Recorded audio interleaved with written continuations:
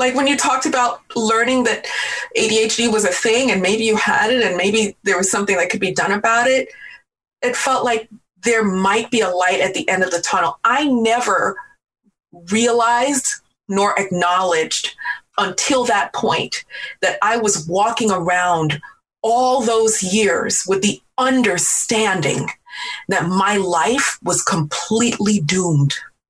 I didn't even realize that until I got that hope. ADHD Rewired, episode 305. This is the podcast for those of us with really good intentions and a slightly wandering attention. I'm Eric Tivers. I'm a licensed clinical social worker by training and a coach by design. I'm your host and I have ADHD. ADHD Rewired is more than just a podcast. We are a community. We are wired for connection and you are not alone. Go to ADHDrewired.com to learn how you can join us in our free secret Facebook group. Get additional resources for every episode, including links to any resources we mention on today's show. You can support us on Patreon, sign up for our email newsletter. You can request podcast postcards to distribute to your clients and support groups. And you can learn all about our intensive online video-based coaching and accountability groups. You can do all of this at our website, ADHDrewired.com. We know that starting is the hardest part, so let's get started. Welcome back to another episode of ADHD Rewired. Today's guest is Roxanne Jarrett. Roxanne is a singer and coach who performs in 5 languages and provides one-on-one intensive services to help creatives with ADHD finish their dream projects. As an arts educator, she facilitates workshops on various subjects, including acting, videography, writing, Shakespearean language, and authentic relating. Roxanne is living proof of the healing power of creativity. She practiced multiple art disciplines to recover from PTSD and no longer meets the criteria for that diagnosis. Her gusty street performances of It's a Man's World became a rallying cry after the 2016 election, and she served as arts organizer for the Women's March on Washington. Roxanne, so good to have you on the podcast. It was wonderful meeting you at the CHAD conference, at the talent show. I at first actually thought you were lip singing because I'm like, there's no way she's that good. What? Wow. Thank you. No, you stole the show. Oh, wow. You were awesome too. You were a great songwriter. And I was really happy to see you perform and meet you too. Well, thank you. It was a pleasure is mine as well. So let's dive in. So you have we all have a story, and your story has lots of layers and twists and turns and some rough spots too. And I think like a lot of us who are doing healing work, we've learned to sort of make our mess our message. So share with us a little bit about sort of how you came to be doing what you're doing, and maybe start with how things were for you growing up. Oh, okay. Well, growing up, I have ADHD, and I only was diagnosed in 2010. So that was 15 years after I finished grad school and just a few months before my 6-year-old daughter was diagnosed. So growing up, would hear from my teachers over and over again, you can do better. You can do better.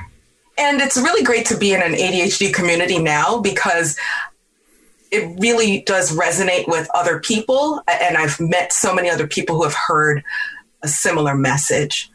So I was told that I was brilliant by certain people in my family, my teachers. But there was always this thing that I wasn't living up to my potential, apparently. So I felt a lot like a loser when I was growing up.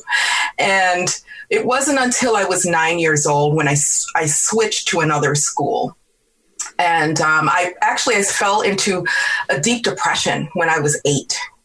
I was promoted. I went to 4th grade for 2 weeks and I was promoted to 5th grade. So I went to 5th grade when I was 8 years old, and I fell into a deep depression. I didn't adjust.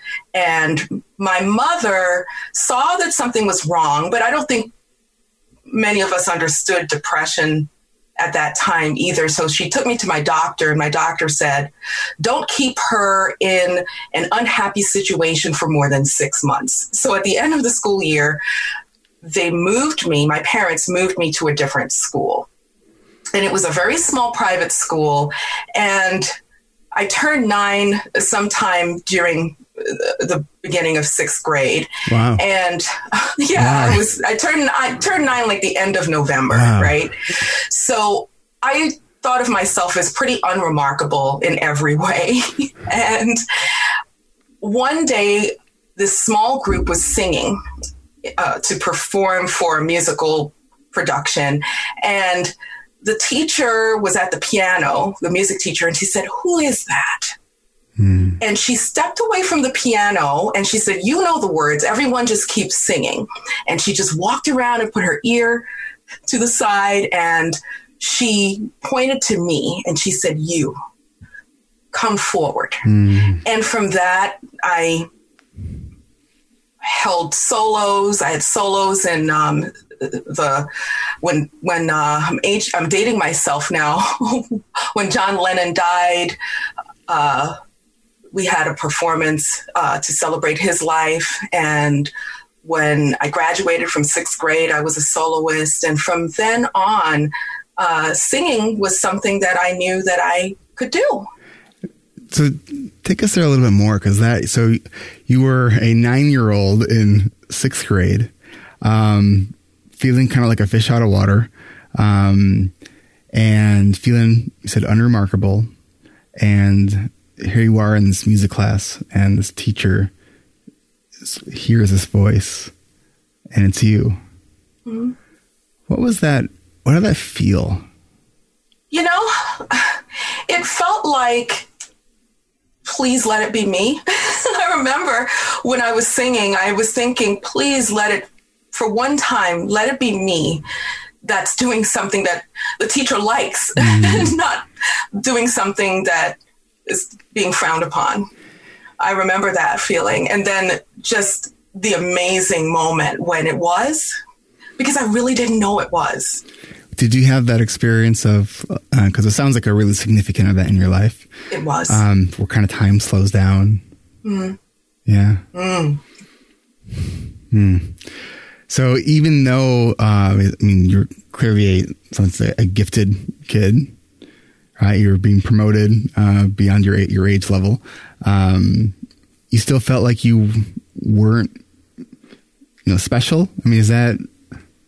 Yeah, like looking back now, I was in public school, and then I went to that time when I was singing, that was private school. And in public school, they had this thing called intellectually gifted program. And there's this one class of kids that are in that program. And I was in that program, and still in that program, it was such a struggle. And I think the only reason that I was in the program was because I was a strong reader. That's what I think. And being a strong reader really came from my mother. My mother bought phonics, and after school from pre-K, I'd have to look in the book and read and turn the page. And I was a strong reader before kindergarten. So I think the strength of my reading just kind of took me into whatever they called intellectually gifted. I didn't know I was there, but. So was there part of you that felt like, that just seems weird because I don't feel that way? Well, frankly, I didn't realize I was intellectually gifted until a long time after. So I don't think I wasn't really quite aware. So all I knew was my experience in the classroom, and that was that I was not living up to my potential. Okay.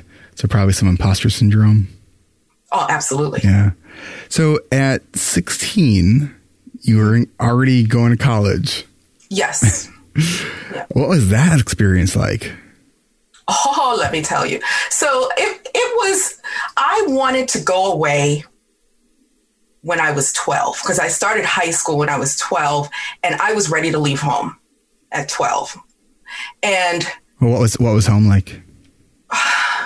Contentious. It was tense. It was never happy. It was uncomfortable for me.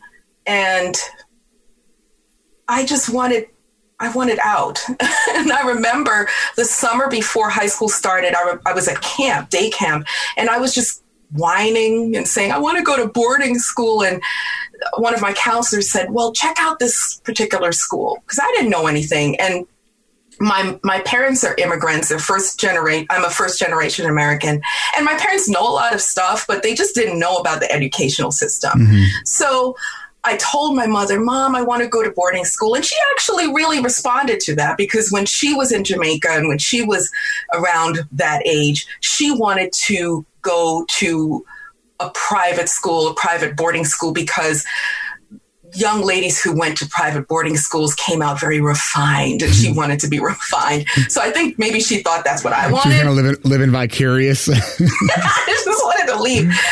And she checked it out and she said, oh, I can't afford it. So I said, okay, I guess I got to wait 4 more years. So I was really happy to go away to college. The thing is, though, that I did not have the structure of my family. My mother doesn't have ADHD, and she was very organized. And so I quickly failed a lot of classes, and I ended up after the first year on academic probation. Mm. And so this is the thing. I had to sink. I had to swim, or else I was going to sink, because if I failed out of college, I would have to go back home, and I didn't want to go home, and I'd been trying to get out of there for so long.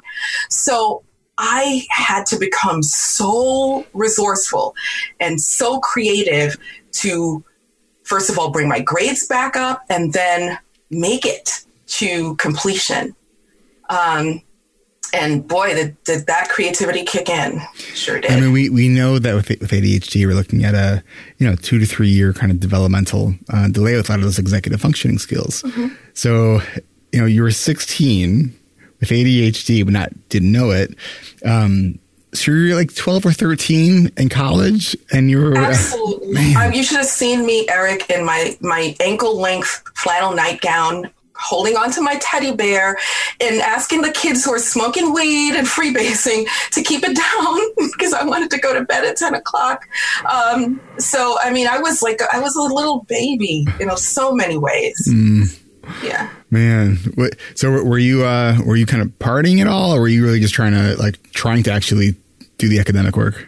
I was trying to do the academic work. I just had no idea what to do. Mm. Like we had this class, which was kind of like English 101. It was called Revolutions in Western Thought. And the first book we had to read was the Jerusalem Bible.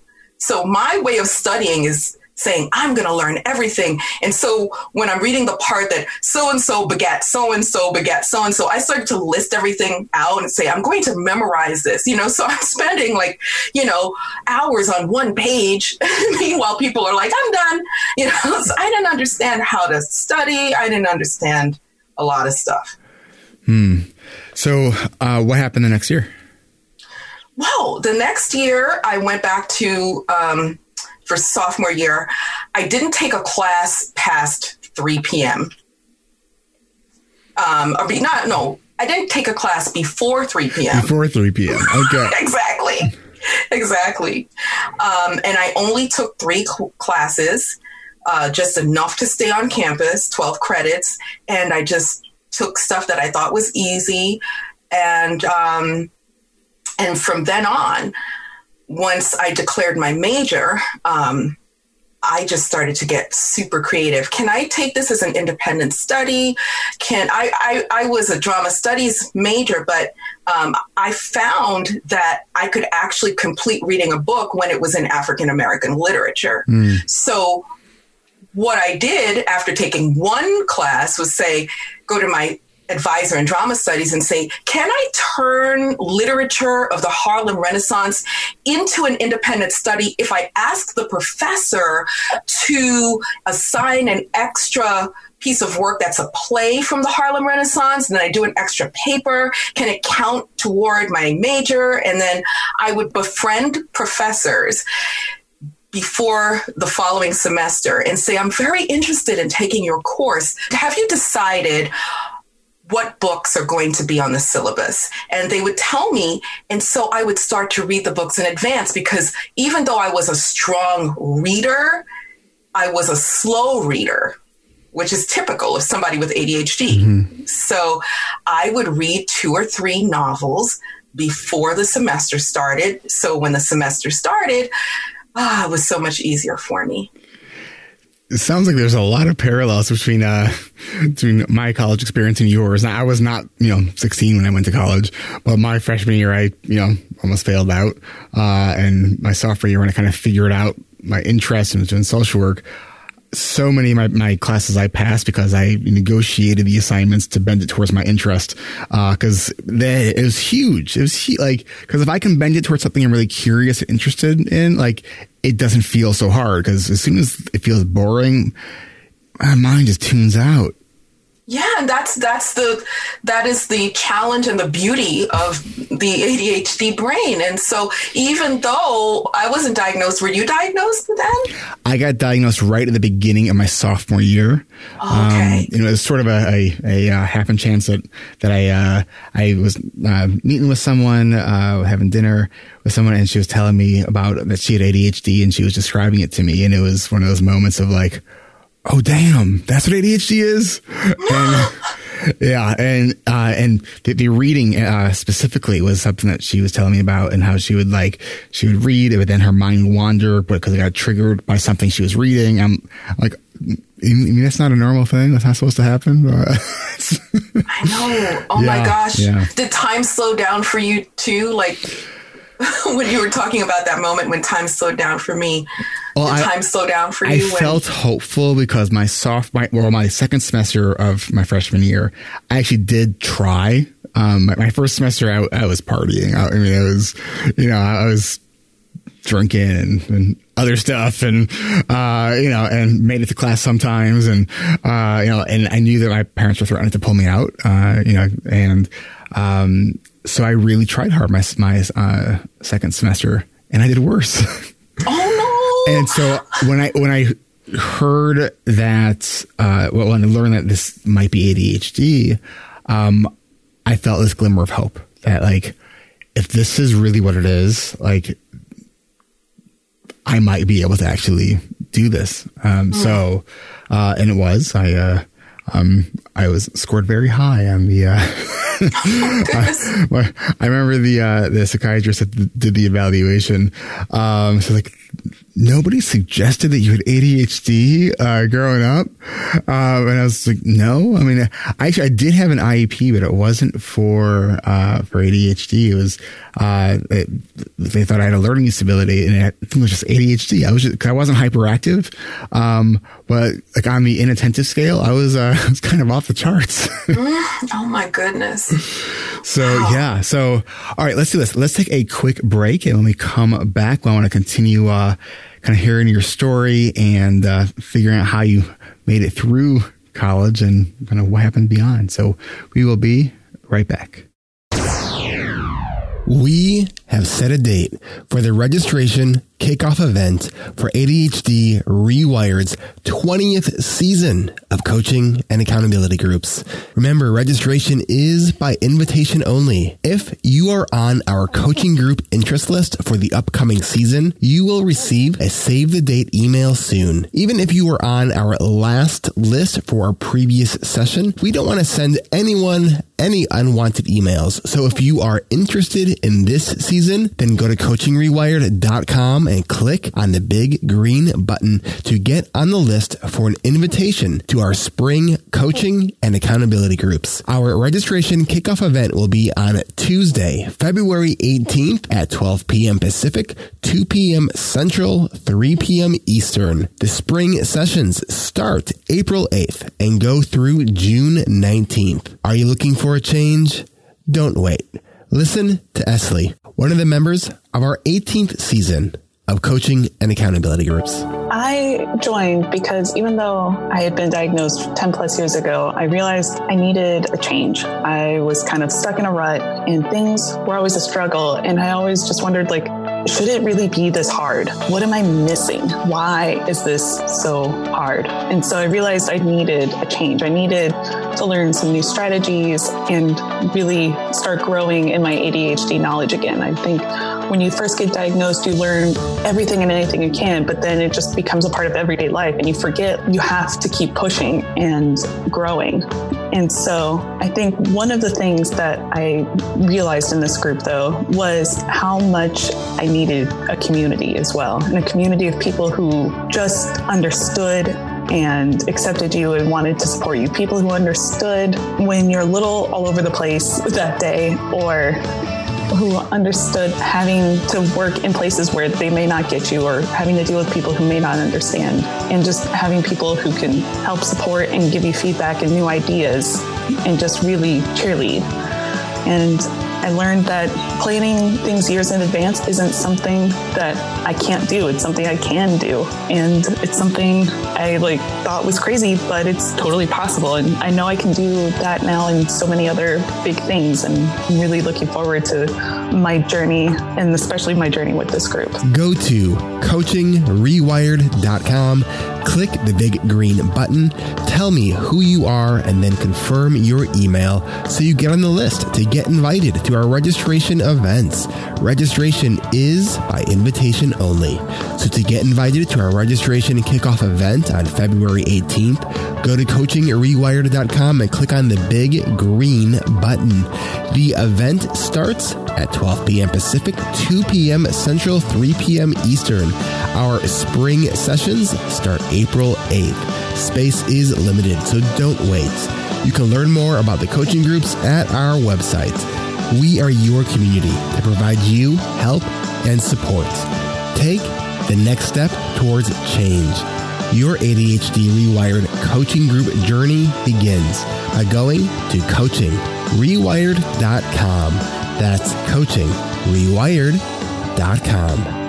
If you're thinking about joining this group, make sure you're ready to make a time commitment, and you can't mess around. This is kind of like a second little part-time job. You're going to get the most out of it if you can make that time commitment. You're going to learn so much. Do it. That's coachingrewired.com. Thank you to all of our patrons who help make this podcast possible with your contributions.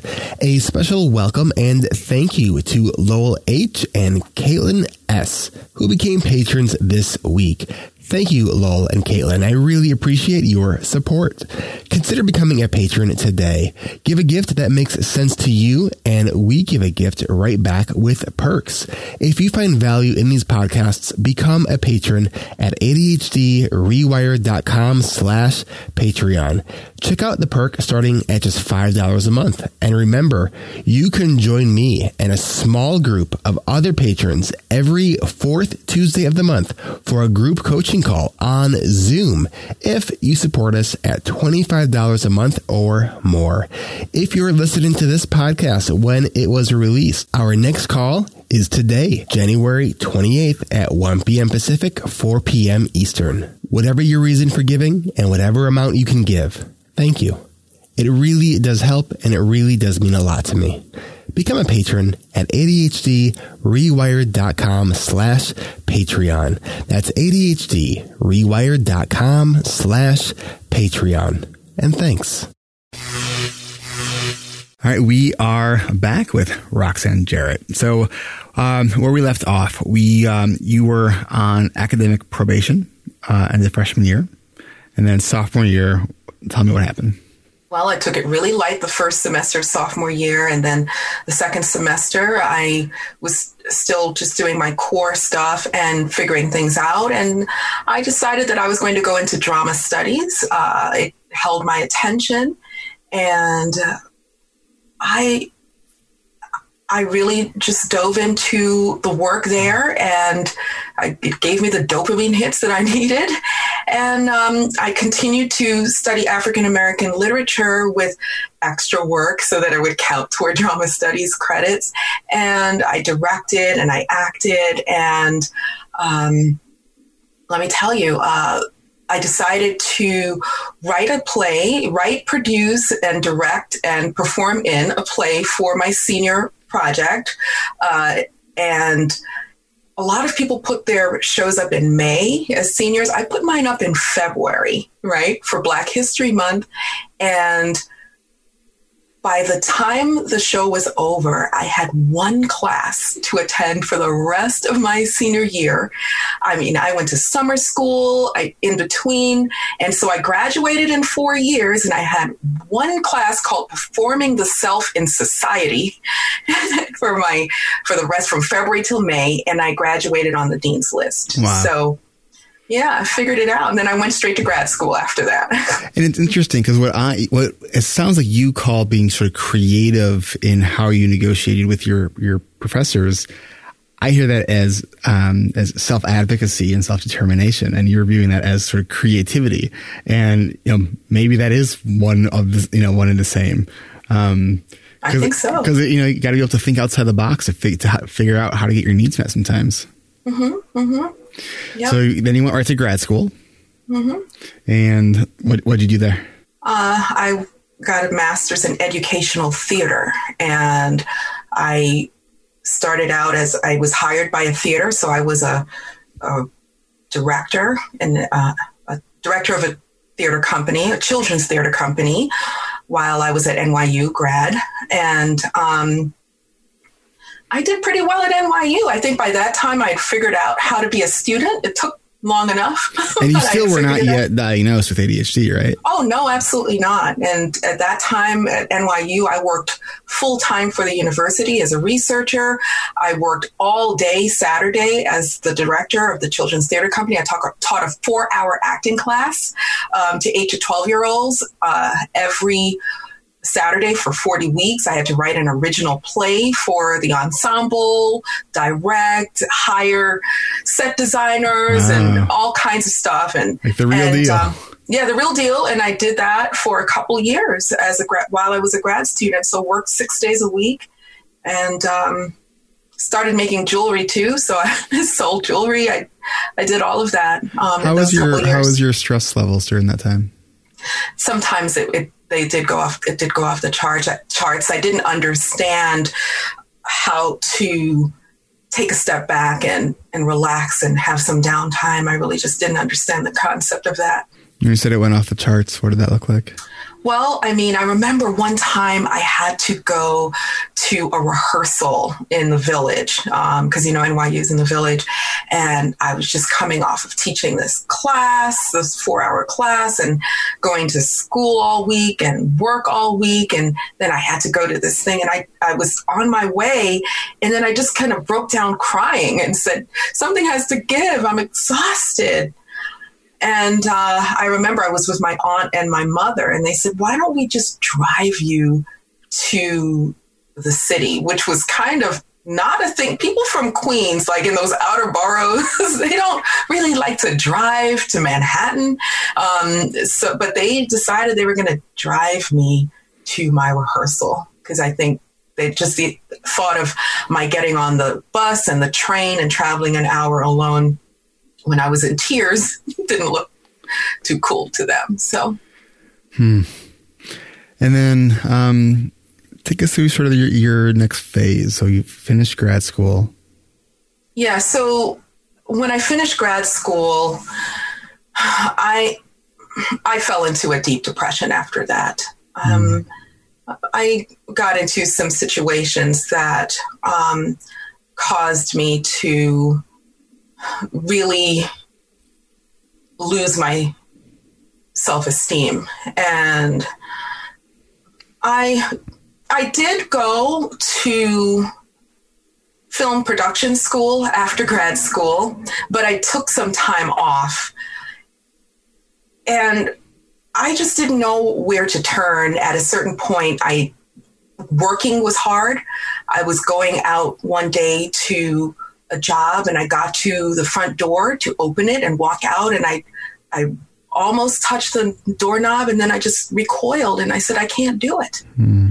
And I developed a severe anxiety, and I just withdrew. I just didn't work anymore, and I didn't socialize anymore. Was there something specific that happened? There are a few different things that happened, but I think one of the biggest things was that I just wasn't focused on any one action. You know, I wasn't focused on a job that was really fulfilling to me. And so I wasn't getting any dopamine hits. And so I was able to really reflect or feel. I think I was really busy. And part of that was so that I didn't have to feel things. And what happened was I started to really experience all of the traumatic things that happened over several years before.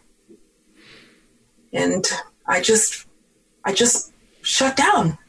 You said that there were some things that kind of shook your self-esteem. Are you comfortable sharing that?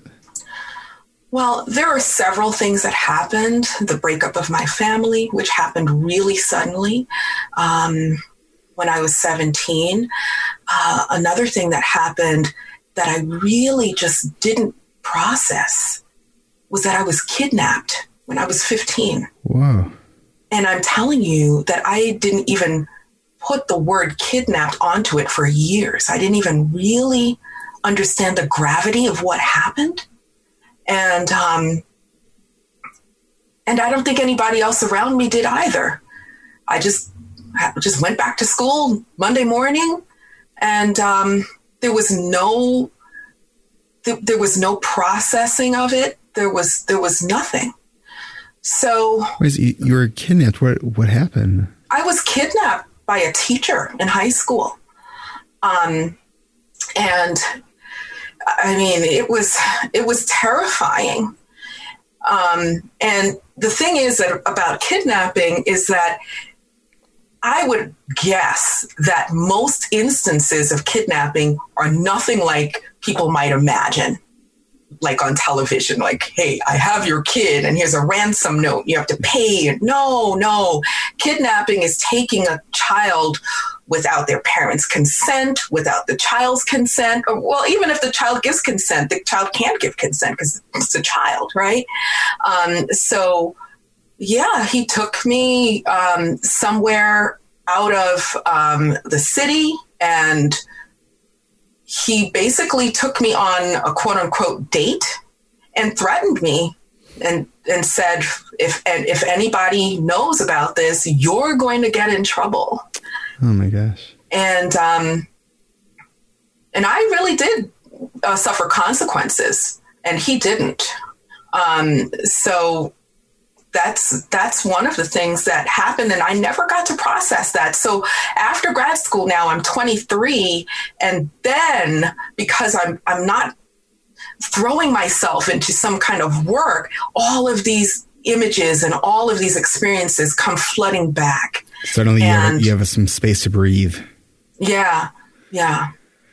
Wow. That's, it's amazing what we do to sort of distract ourselves and not deal with emotions and hard situations, and push it down, and we push it down until, it's hard things can be really inconvenient, but they're going to, when we don't process those, they will percolate back up whether we want it to or not. Absolutely. But I'm so glad that it did. I'm so glad that they did. I'm so glad I had that opportunity at that age to suffer. Because then I could get help and discover things about healing that I didn't really know, and that I could really dig myself out of this mental and emotional grave that I was in. And it took a long time, but I don't remember the date, but I remember the day. And I remember where I was when I said, you know what, I think I'm good now. I think I know what to do if I'm ever in a position like I was. When I was 25, I wrote in my journal that I'm giving myself 15 years because the way that I felt, I said, if this is what life feels like, I really don't want to live it, but I'm going to try to find out how to get better. And I'm going to give myself 15 years. And if after 15 years, I still feel like this, then I'm going to end it. And I was 38. And so it took about 13 years. I remember the day that I said, you know what? I really think that I know what to do anytime I feel like I just don't want to be here. And was this something that was on readily on your mind during this entire time? Like you're thinking about the kind of sort of the clock and, no, absolutely not. No, I wasn't. Okay. Mm-mm. So what were some of the things that you felt kind of led to the healing? Ooh, well, the number one thing I can point to is being hospitalized for the first time when I was 25, because that's when I discovered the art therapies. I was so fortunate to, first of all, have good insurance and be able to go to a hospital that offered drama therapy, which of course I would respond to, music therapy, which of course I would respond to, visual art therapy, which I definitely responded to. Like and all my favorite stuff, like in the therapeutic realm, like this is great. Yeah. And so, and I didn't try really hard at first. My first 3 days in the hospital, I stayed in bed. But I remember this doctor. I don't remember her name. I just kind of remember her frame, and I remember kind of what she looked like and that she had an accent. And after rounds, she came to my bedside and she knelt by my bedside. And she said, "You have to try, Roxanne." And I tried. And what did that look like after that? It looked like hope. Like when you talked about learning that ADHD was a thing and maybe you had it and maybe there was something that could be done about it, it felt like there might be a light at the end of the tunnel. I never realized nor acknowledged until that point that I was walking around all those years with the understanding that my life was completely doomed. I didn't even realize that until I got that hope. So you feel like that was your script, but you weren't even aware that that was your script. I wasn't even aware. I only became aware once I got that glimmer of hope. Yes.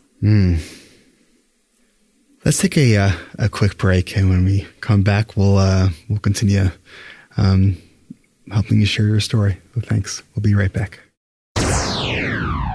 On this week's episode of Hacking Your ADHD with Will Curb, Will continues in part 2 to talk about making your phone more ADHD friendly. Check out Will's podcast, and while you are listening, go ahead and subscribe to these short, mindful ways to hack your ADHD. Check out Hacking Your ADHD this week and every Monday. This week, Making Your Phone More ADHD Friendly, Part 2. Join Will as he explores ways that you can work with your ADHD brain to do more of the things you want to do. If you haven't checked it out yet, do yourself a favor. Go subscribe to Hacking Your ADHD. That's Hacking Your ADHD. Available to everyone, everywhere you consume podcasts. And if you prefer the long form content like ADHD Rewired, but you're looking for information to help parents or educators, check out our other podcast on the network, ADHD Essentials with Brendan Mahan. All these podcasts, ADHD Essentials, Hacking Your ADHD, and of course the one you are listening to here, are all part of the ADHD Rewired podcast network. Add to my calendar on the second Tuesday of every month at 12:30 p.m. Central Time, live ADHD Rewired Q&A. Your recurring appointment is scheduled starting on Tuesday from 12:30 p.m. to 1:30 p.m. The appointment is called Live ADHD Rewired Q&A. Remembering our live Q&As can be that easy. Pick up your phone, that was an iPhone that I just used, and tell it to add to your calendar that on the second Tuesday of every month at 10:30 a.m. Pacific, 1:30 p.m. Eastern, whatever time zone you are in, that ADHD Rewired's live Q&A is going on. This is a great way to be a part of the community. To register for our free Q&A, where we will answer your questions, help you with your challenges, and more, go to ADHDrewired.com/events. That's ADHDrewired.com/events. And we'll see you there. All right, we are back. And so right before break, we were talking about your first experience being hospitalized, and you were in bed for 3 days. And this doctor came to you, kneeled at your side, and said, you have to try. And there was a spark of hope. After that first day, your stay in the hospital, what next? Oh, Eric, I've been in so many types of recovery situations.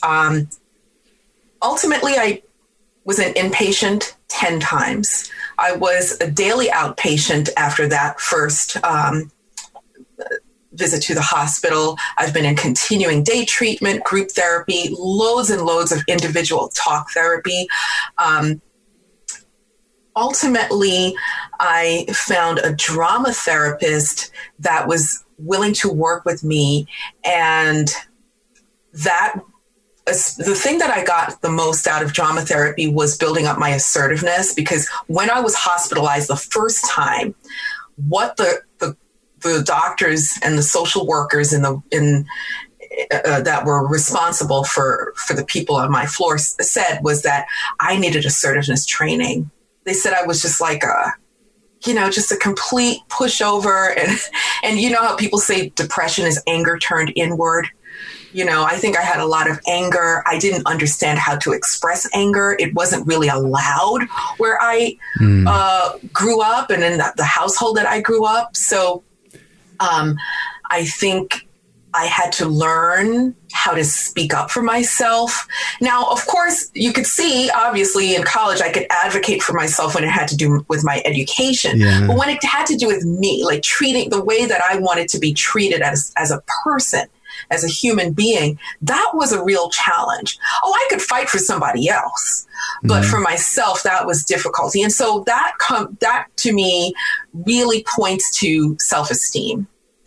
And so one thing I realized when I was in all of these types of treatment, and when anyone is at rock bottom, when it comes to just feeling depressed and having low self-esteem and not engaging in self-care, what I would hear often in group therapy was that, to make yourself feel better, you can do A, you can do B, you can cook a healthy meal, you could go for a walk. But what I really realized is that if you don't believe that you're even worth the ground that you're taking that walk on, how can you consistently get out of bed every day and do the things that are going to make you feel better if you don't think you're valuable in the first place? I know as someone who's experienced depression and gone through periods of high anxiety,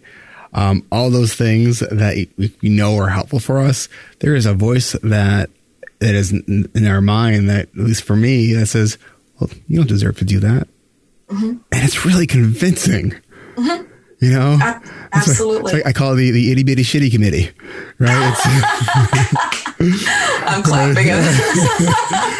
Because it is. And those negative emotions can be so convincing. Absolutely convincing. And so here's the thing.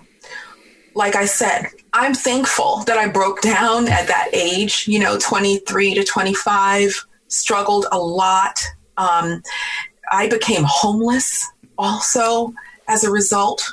And it's funny because when I was in grad school and I was a researcher, a full-time researcher for NYU, I was doing a research project on homelessness in New York City.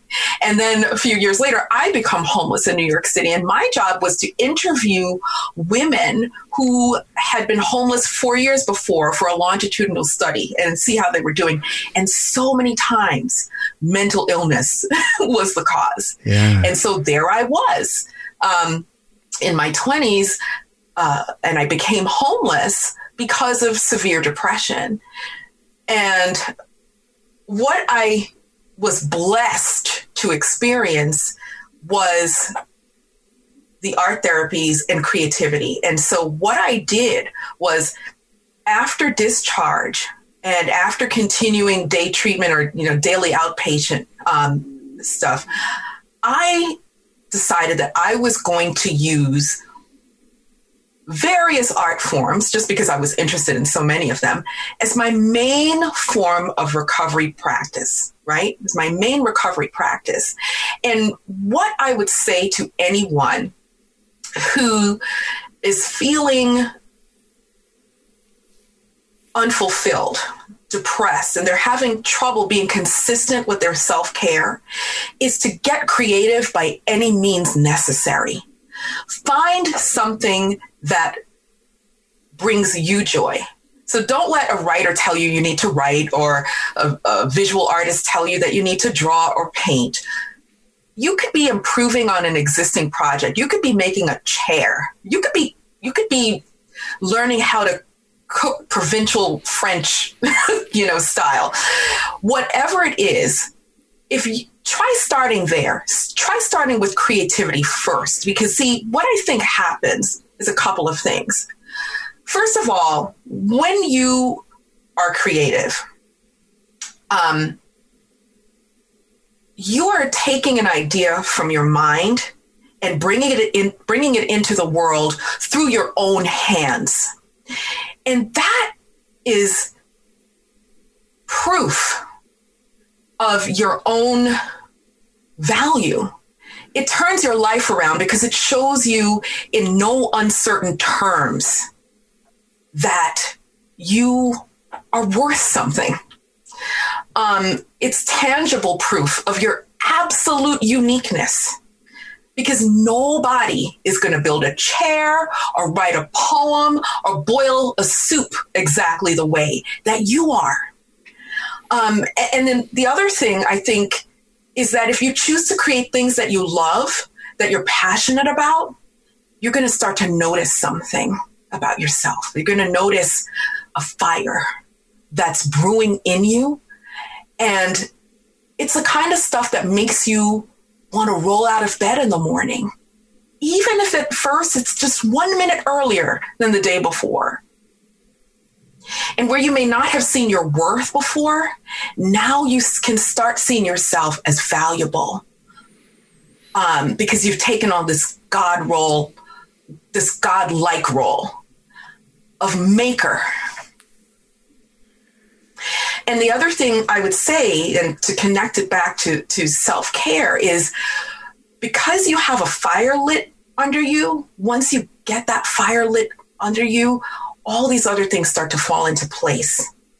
And taking a walk or taking a shower or fixing yourself a healthy meal, all of those things start to become important and mandatory even, in order to keep this creator productive.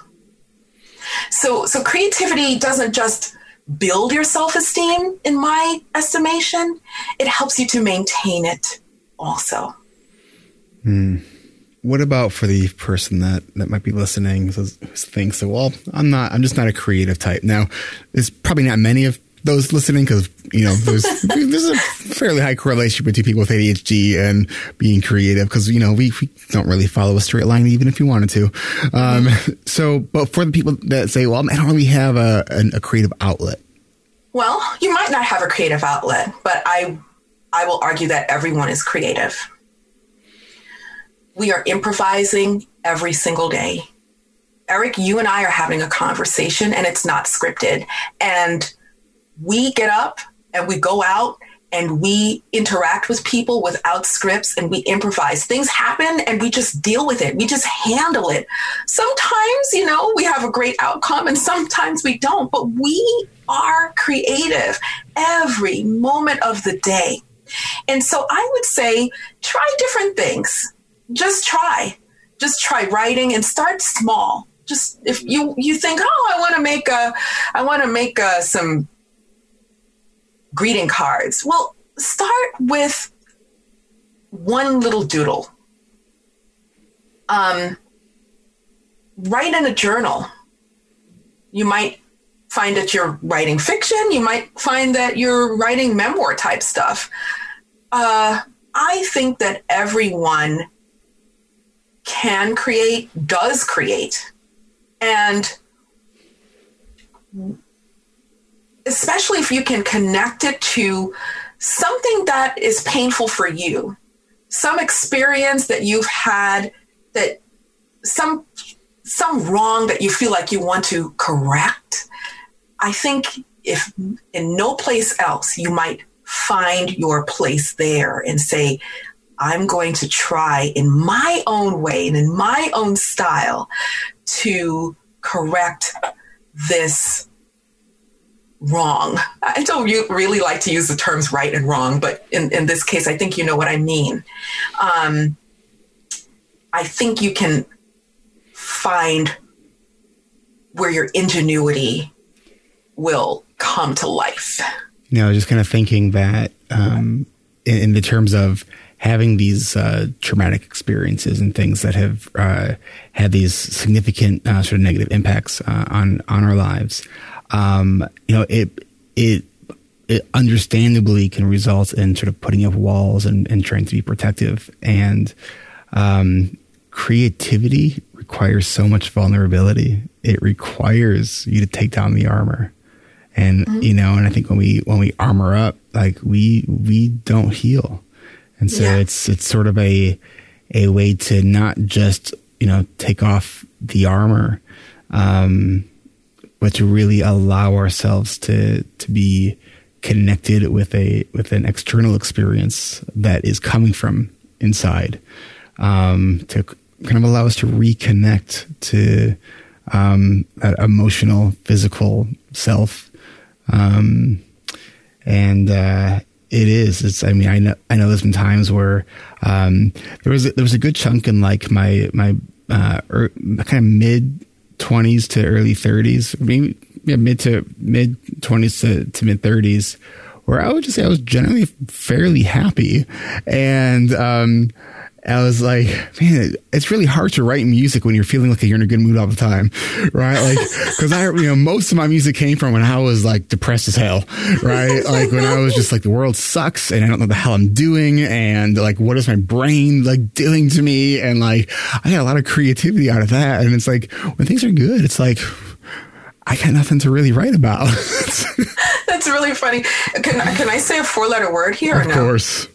So there's this thing, that I've heard and I like to say, and that's fucked up people make great art. And, sometimes I kind of miss my depression, because I'm like, wow, I was really prolific. But you know what? I'm prolific now in a different way. Yeah. It just took a while to kind of flip it. But I've heard it, and I've heard it from a friend in the past couple of weeks that, hey, you know what? I'm not depressed. I'm just not writing what I'd like to write. So you can write from happiness. You can create from happiness. It's just going to look different. I was, and it's me kind of thinking out loud here. I'm wondering if it really needs to be like writing from a sense of sort of pure joy versus just happiness. Because, it's when you think about pure joy, it's kind of that feeling of bliss, of kind of sort of nirvana, where happiness it's like a notch above contentment. And it's like, being content isn't really inspiring, right? Yes. Like it's wonderful to be content. I mean, what a wonderful place to be. But like, but it's not something that's really inspiring or moving. It's like, I'm okay with the status quo. and it's, I mean, it's lovely when we're there, but, I don't think a lot of inspiration comes from there. Maybe not. I see your point. I don't see much inspiration in myself when I'm content. Got to stir shit up to get creative. Exactly. It's got to break something, fuck it up, and be like, oh God, I wanted to do that. Great, now I got something to write about. Yes, y'all. That's what I say. So, you work with a lot of creative people in a capacity of work as a coach, right? Yes. And so how do you, when you're working with someone, and how I like on your bio, you very, very specifically specify you help people finish their projects, because, man, to be, how many of us have, so many great projects that we started but never finished. Mm-hmm. Mm-hmm. So how do you work with people on that, and how do you sort of help with the value of finishing? Well, I do a couple of different things. Well, can I plug something? Can I tell people where to go to get something? That's where we're going here. All right. Well, if you go on, okay, I help creatives with ADHD become successful entrepreneurs. And that could look different for different people. Some people do what they call a quote unquote side hustle, but finishing is very important. And once a person understands where they are, like, that they have ADHD and they understand how it manifests within themselves, then I do something called momentum meetings. And it's a fast track to getting your creative projects completed. And my meetings are a minimum of 2 hours long, where you actually get your own work done in a structured and supportive environment. And together we create solutions to increase productivity in and outside of those meetings. And I also offer support services that are free. And if you go to swellhead.com, you can get a 10-minute training, and it's video and audio, because I know us ADHDers sometimes have problems reading a whole bunch of stuff, or at least it's boring. At least it is for me. So you can get this video on how you can build your dream business or your dream side hustle in 5 rule-bending steps if you go to swellhead.com. Now, the thing that you do, Eric, is you have a coaching and accountability program. Mm-hmm. And I think it's just great that you have all of these key components of productivity, success. And what I noticed about people with ADHD is that also they need continuing support, or want continuing support. Right. One of my clients told me that she thinks she's going to need assistance for the rest of her life. And I said, okay. Because you know what? Some people need assistance cleaning for the rest of their lives, or gardening for the rest of their lives. And it's so interesting because in both the world of therapy and in coaching, there's this belief that let's get your client in and get them out. Like the success is when your client fires you, right? It's like, and as living with ADHD, which is a lifelong condition, I don't agree. Mm-hmm. I don't subscribe to that belief. Mm-hmm. So it's why in my coaching groups, we have a membership community so people can continue that ongoing support. And because it's like, and if you are a growth minded person, you're going to learn new skills, which is going to allow you to take new stuff on, which means you're going to now have more struggles, and you'll need to learn new skills, and rinse and repeat. And be reminded of things, because we can forget about stuff. And so the post group alumni membership that you have, that community, I think it is just so important. I'm so glad that you're doing it. And I have clients that say they need assistance for the rest of their lives, and I am going to send them there to ADHD Rewired. What I do is really kind of somewhere in between the coaching groups that you have and the alumni membership community. Somebody who's gone through a program like yours, such as yours, coaching and accountability and education about ADHD, says, now I understand myself a lot more. And I have a project, and I want to work with someone one-on-one, high touch, lots of assistance, lots of accountability, and I want to get this particular project done. And I will help people implement things that they learn from someone like you. On a faster track, on a one-on-one fast track where we're actually sitting together for at least 2 hours working. After that, I'm going to tell them, go to Eric, or go back to Eric and join that alumni membership community. Because I really think that having that support is so imperative for ADHDers and many people who don't have ADHD, but this is our tribe we're talking about and that we're talking to. And look, there is no shame in saying I need support and I want to be in a community that supports me and understands me. So I just want to thank you, Eric, so much for creating the alumni membership community, because when I saw that, I said, yes, he understands. Eric understands what we need. He has his finger on the pulse of it, and he's doing something about it. So thank you. Thank you too for doing what you're doing. So we will get the link to your website posted on the show notes page, which will be ADHDrewired.com/ just put whatever number this episode happens to be. I totally just I've let go of the the shitty thought of I should know what it's going to be because this is what other podcasters do, and I'm just like, look at your podcast app that you're listening to, check out what number the episode is, and then just put that /. And if you're listening on Apple Podcasts, you can actually just tap on it and you'll see the show notes there, and the link will actually be right there, so you can check it out that way as well. So awesome. If I can before I let you go, can I put you on the spot and ask you to sing something? Oh my goodness, are you really going to do that? I just did. I mean, you could say no and I can just delete this part, or so it's not so awkward. Or I could leave it in and it could be awkward as well. Or you can sing something. My goodness, what would I sing? What'd you sing at the chat conference? Oh, I sang Tomorrow and No, No, No. Those things don't sound good without accompaniment. Improvise something. There's something that's coming to me. Okay.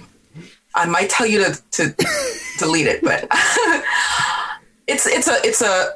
I practice Quakerism, and it is like a Quaker theme song called Simple Gifts. Okay.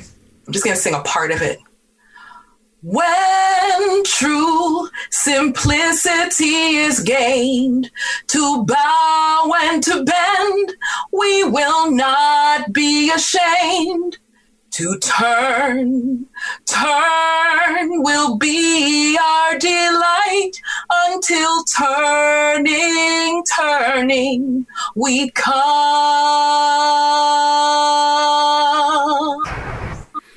round right. Roxanne Jarrett, thank you. Thank you so much. That was awesome. Thank you for letting me put you on the spot. Man, I think you're only on an ADHD podcast. Can we get away with that? So thank you. Thank you. It's been an absolute pleasure talking to you and connecting with you, Eric. You are awesome. Thank you so much for having me. Thanks so much.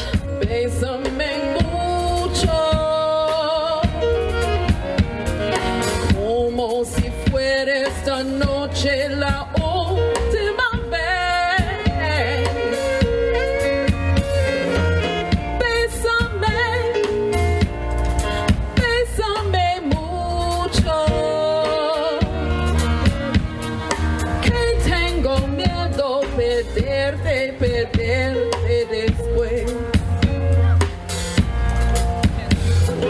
Quiero tenerte muy cerca, mirarme en tus ojos, verte junto a mí. Piensa que tal vez mañana yo ya estaré lejos de ti.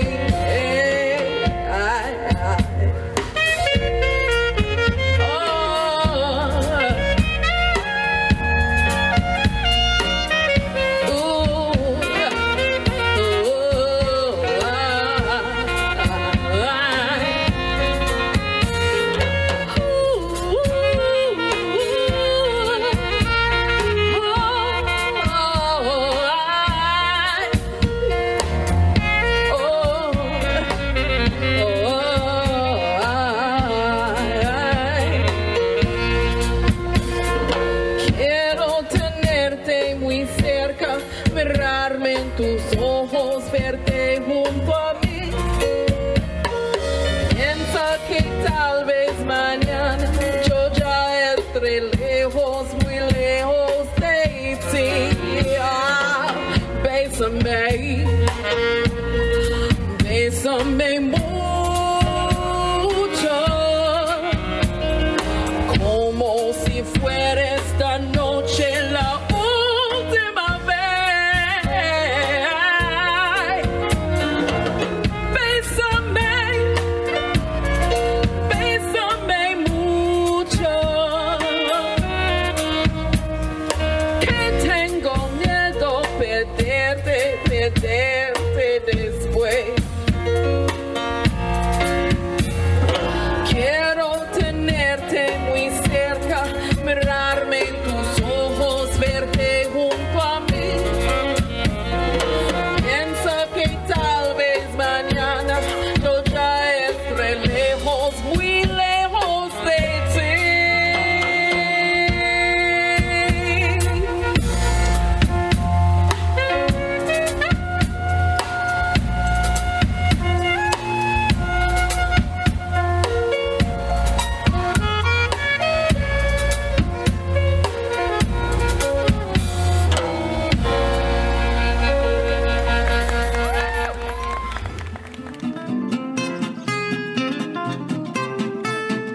This is Eric Tivers. Thank you for listening, and congratulations for making it to the end. ADHD Rewired is more than just a podcast. We are a community focused on learning, growing, and connection. The website is ADHDrewired.com. You can find summaries and additional resources for each episode. You can apply to our free and secret Facebook community. You can learn more about ADHD Rewired's intensive online video-based coaching and accountability groups, and sign up for my email newsletter to get exclusive content you won't get anywhere else. It's all at ADHDrewired.com. While you're there, click the Patreon button. If you're a regular listener and you're still listening to my voice, consider making a monthly contribution by becoming a patron through our Patreon page. If you are able to financially support my work, it would mean a lot. This show is free to listeners, but it is not free to produce. And patrons get really cool perks. You can follow me on Twitter at Eric Tivers. You can like our Facebook page at facebook.com/ADHDrewired. If you're a coach, therapist, or related professional, connect with me on LinkedIn at linkedin.com/Eric Tivers. You can also subscribe to ADHD Rewired on YouTube. And you can subscribe to ADHD Rewired on YouTube and see select interviews and some other videos I've posted. Podcasts change lives. You can make a difference in someone's life by spreading the word about this podcast. Mention it in your online communities on Facebook, Twitter, Reddit, or wherever you hang out online. And be sure to share it with your friends and your family and your clients, as well as your coaches, therapists, and doctors. And if you're a coach, therapist, doctor, or ADHD support group leader, and you would like a pack of podcast postcards to hand out, you can request those at my website, ADHDrewired.com. And if you're a member of CHAD or any other ADHD support group, please be sure to tell them about this podcast. You can even show them how to download it on their phone. You know, you might be the person that turns somebody on to a podcast for the very first time. And if you really love this episode, please consider hitting share on your podcast player. I'm only one person, and I count on you to help me spread the message. One of the biggest things that you can do to support this podcast and to help other people discover it is to leave an honest rating and review on Apple Podcasts, Stitcher, or any other podcast app that accepts ratings and reviews. And don't forget to hit subscribe on this podcast on your podcast app so new episodes are automatically pushed to your favorite podcast app. Looking for more ways to listen and learn? Get a free audiobook and a 30-day free trial at audibletrial.com/ADHD Rewired. Not sure where to start? In no particular order. Check out Atomic Habits by James Clear, The Body Keeps Score by Bessel van der Kolk, 10% Happier, and Meditation for Fidgety Skeptics. These are both by Dan Harris. Change Your Questions and Change Your Life by Marilee G. Adams. The One Thing by Gary Keller and Jay Papasan. Procrastinate on Purpose by Rory Vaden. The 4 Tendencies by Gretchen Rubin. Do you have trouble asking for help? Listen to The Art of Asking by Amanda Palmer. It's one of the best produced audiobooks I've ever heard. If you're looking for something a little bit more, say, magical, I unexpectedly fell in love with the Harry Potter series. And I don't usually listen to those kinds of books, and I loved it. And of course, if you haven't yet boarded the Brene Brown bus yet, check out Brene Brown's books, starting with The Gifts of Imperfection, Daring Greatly, Rising Strong, The Power of Vulnerability, and if you're an entrepreneur or leader in any capacity, check out her 2018 book, Dare to Lead. And Brene still is my most wanted guest, so if you know Brene, and you would be so kind to make that connection for me, I would be really, really grateful. You know who else I would like to have on the show? You. Click the podcast tab at ADHDrewired.com and then click the Be a Guest button at the top of that page and schedule a 15-minute pre-interview. This is Eric Tivers, reminding you to keep learning, keep growing, and keep connecting. Self-care is not selfish, and no matter what gets done or doesn't get done, at the end of the day, you are still enough. And no matter how hard it feels, we can do hard things. Thanks for listening. I'll catch you next week.